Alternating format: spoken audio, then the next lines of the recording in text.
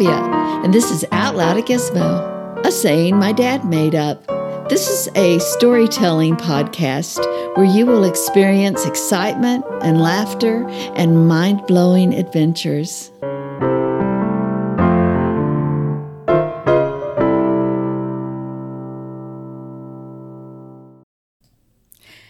Hello, and welcome to Episode 5. On Episode 5, we are going to have Chapters 7, 8, and 9. There's a lot going on in these chapters, so I'm going to go ahead and let you listen to the chapters, and then I'll come back and discuss the chapters. Enjoy.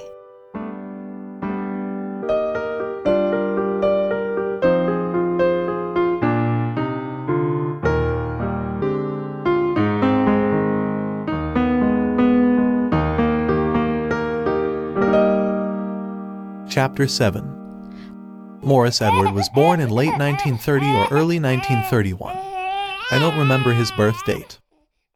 Well, it's now the last part of 1931. I think we were living near Norwood Creek, Oklahoma. Papa, Ruth, and myself were sick for about a month. Papa had swamp fever, Ruth diphtheria, and I had malaria fever, all caused by mosquitoes. I don't think Mama, Viva, Morris Edward, or Inez had to go to bed with it. But they had every other day chills, caused by mosquitoes. After all the floods we had, you could hardly breathe outside after dark. We had to cover our beds with a cloth called mosquito bar before we could sleep. Grandpa, Grandma, and William and us decided to move out of there. We moved to Hayworth, not far apart. We planted peanuts and sorghum cane. We had a good crop that year. Lots of peanuts, and the cane wasn't bad. Papa would plow the peanuts up, and us kids would pick them up and stack them. After we got through shaking the dirt off of them, they would stay in the stack until they dried. Maybe a month or two, dependent on the weather. After they dried, we would take them to the barn and pick the peanuts off the vine and put them in sacks to sell. Mama would parch a bunch of them. Us kids would shell them. And Papa would put them a few at a time in a bucket and beat them with a hammer handle, making peanut butter. We would take all the fodder off the sorghum cane after Papa cut them down, all by hand. Then he would haul it to the mill and have sorghum molasses made. They got a share of it for their labor. Everything was for a share because no one had any money. Us kids had lots of fun. We would lay in bed on cold days and make games out of finding words on newspapers that the walls were papered with. When we would have a snow, if the wind was blowing, it would sift through the cracks and under the shingles. We would cover our heads with the quilts, and Papa would sweep the snow up in a tub. Then Mama would shake the snow off of our beds. After a while, the snow would stop coming through. After it stopped snowing and started to melt, then we would have to put buckets and pans all around under the leaks. But at least we didn't have to go to school. It was 3 miles away. You have heard the saying, when I was your age, I had to walk to school 3 miles in the snow. Well, I can truthfully say it. When we went to school, we had to walk 3 miles, but not in the snow. I had a horse to ride when Papa wasn't plowing with it. One day I was riding down a trail at a pretty good clip. A piece of paper flew out of the brush onto the trail. The horse stopped, but I didn't, at least for another 20 feet. I got up and headed for home, because that's where the horse went. Morris Edward was getting big enough that he wanted to follow me everywhere I went. One day I took a sack of shelled corn to the grist mill to be ground into meal. We put corn across the horse's shoulder and put Morris Edward behind the corn, and I got behind him, and we took off for the mill about 3 miles. That was the happiest little boy I ever saw. We took several rides together after that. Sometimes Papa would make meal from a soft ear of corn by rubbing it on a grist board that he made himself. He would take a piece of tin and put nail holes through it, then he would rub the rough side with the ear of corn, and the meal would fall through the holes. Mama would take the soft meal and make corn fritters out of it. I might mention we had a big patch of black-eyed peas. Mama would cook a big pot full, half shelled and half snapped, and corn fritters. It just don't get any better than this. It wasn't like this all of the year. We would shell the peas and put them in sacks for the winter. The peas would get weevils in them. But Mama would take what she wanted to cook and put them in hot water, and the bugs would float to the top. And she would dip them off and put a piece of pork belly in them and cook them. If you didn't see them, you wouldn't know the difference. Papa would dig a pit and put straw in it, then put potatoes and turnips in it, then cover them with straw and dirt so they wouldn't freeze. Then we would take them out when we needed them. The peas and the sweet potatoes we raised got us through the winter. I remember I was sick for 2 or 3 weeks. The doctor said it was a recurrence of malaria that I had before. So Mama trusted the Lord more than she did the doctor, so she got 3 or 4 women from the Holiness Church nearby. And they took turns praying, with Mama leading them. I knew the Lord could heal me, and I didn't even know him then. But time has changed that, thank you Lord. Even after I got well, I was unable to run and play with other kids, like I used to, for a long time. Chapter 8. Well, it's time to move again. We are moving about 3 miles from Hayworth. Papa planted cotton and watermelons. The first thing he did was to dig a storm cellar. He dug a hole about 6 feet deep, 8 feet long, and 5 feet wide. I believe that is right. He put logs across it, then boards on the logs, and he put all the dirt that he dug out of the hole on top, making a large mound with a door in one end. We used it often. Grandpa and Grandma and William lived down the road about 1 1/4 of a mile. When a storm cloud came up, they would come, and we would all go in the cellar, and that would be a cellar full of people. Grandpa and Papa would stay outside by the door, ready to jump in if need be.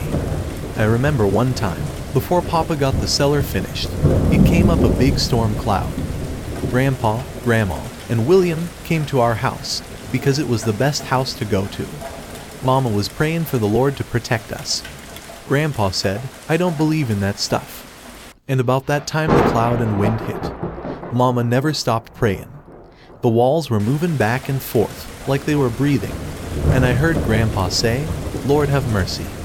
That just goes to show you, when you get close enough to the end of your rope, so to speak, or life-threatening ordeal, you will think of the Lord. But if you don't know the Lord personally, forget it. The next day Papa and me got busy bailing the water out that got in from the rain and got it covered. We had to haul our water in 50-gallon barrels on a slide from the spring, about 1 1/4 miles from our house. My job was to hook one horse to the slide. I would ride the horse. Morris Edward always rode with me. William and me would go to Norwood Creek and find holes full of water that was left when the high water went down. We would take a tow sack and put green walnuts in it and beat them to a pulp and drag them through the water a few times. The snakes came out of the water and headed for the bank. Boy, that green walnut juice sure is bad medicine. So, then we could take a bucket and wade in the water and pick up the fish. We had a bad crop this year. Some of the cotton stalks were 6 feet high, with one bowl on the top, and the watermelons were no good. Papa is already talking of moving to Texas. Then, Morris Edward got sick. We got a doctor from Hayworth to come out. He gave him some Pergoric and said he has acute indigestion. Mama sent for Preacher Appleberry to pray for him, but by the time he got there, Morris Edward was dead. It hit me really hard, cause Morris Edward and I were always together. He was only about 2.5 or 3 years old. Mama was 7 or 8 months pregnant with Betty Lou and had to ride to the cemetery in the wagon carrying the little casket that Papa made out of boards. I felt sorry for Mama, but she said, "I feel sorry for David." It was the hardest thing we ever had to do, to put him in the ground and leave him. We all missed him very much. Chapter 9. Well, we gathered what little crop we had. Papa heard about a fellow close to Tom, Oklahoma, who had a Model T Ford he wanted to get rid of. So we traded a wagon and 2 horses, a hog, and 6 pigs for it. But only if he would let us use the horses to pull it home. Papa didn't know how to drive, and I was too young, so we took turns driving with the horses pulling. The Model T sat under a big oak tree in the front yard for at least a month, with us kids playing like we were driving it. Well, September 26, 1933, Betty Lou was born. The fellow we got the Model T from said his stepson would drive for us for the ride to West Texas, if we would let him know when we are ready. So, when Betty Lou was 3 weeks old, we loaded a 2-wheel trailer with all our belongings. We took off for West Texas with 9 people, in a 2-seated Model T Ford, just like sardines. Me, Viva, and Inez took turns riding on the fenders. Now, as I look back on it, the Grapes of Wrath didn't have anything on us. I think it took us 3 days to reach Lubbock, Texas. We didn't have too much trouble, but when we got to Roaring Springs, Texas, we had clutch problems. So we rented a lean-to shed and left the trailer and went on to Lubbock.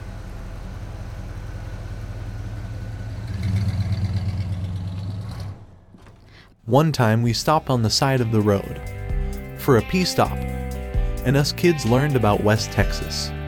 With our bare feet, we got into more stickers than you can shake a stick at. We later found out they were called goat heads. That did away with going barefooted, as we were used to doing. Except for William. The bottoms of his feet were like shoe soles. The goat heads didn't even faze him.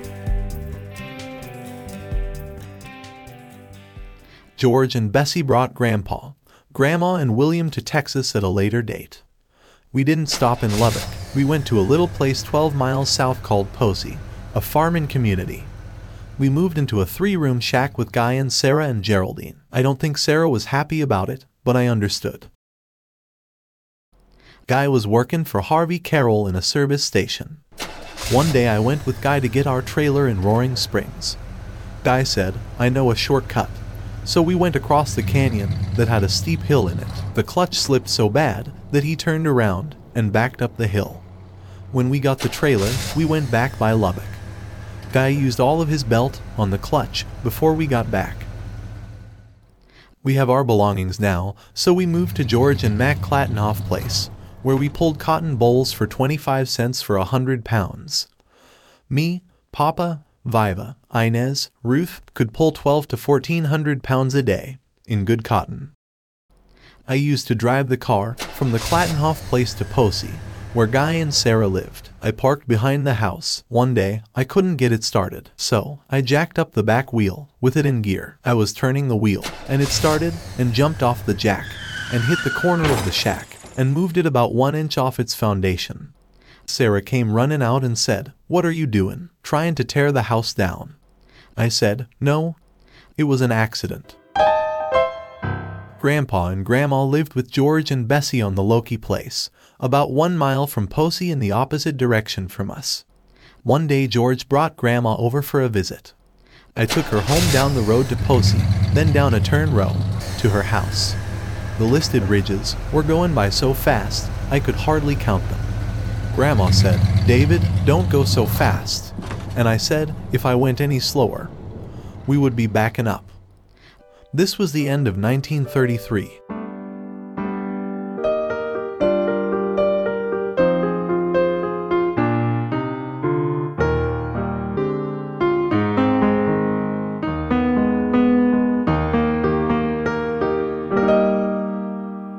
Wow.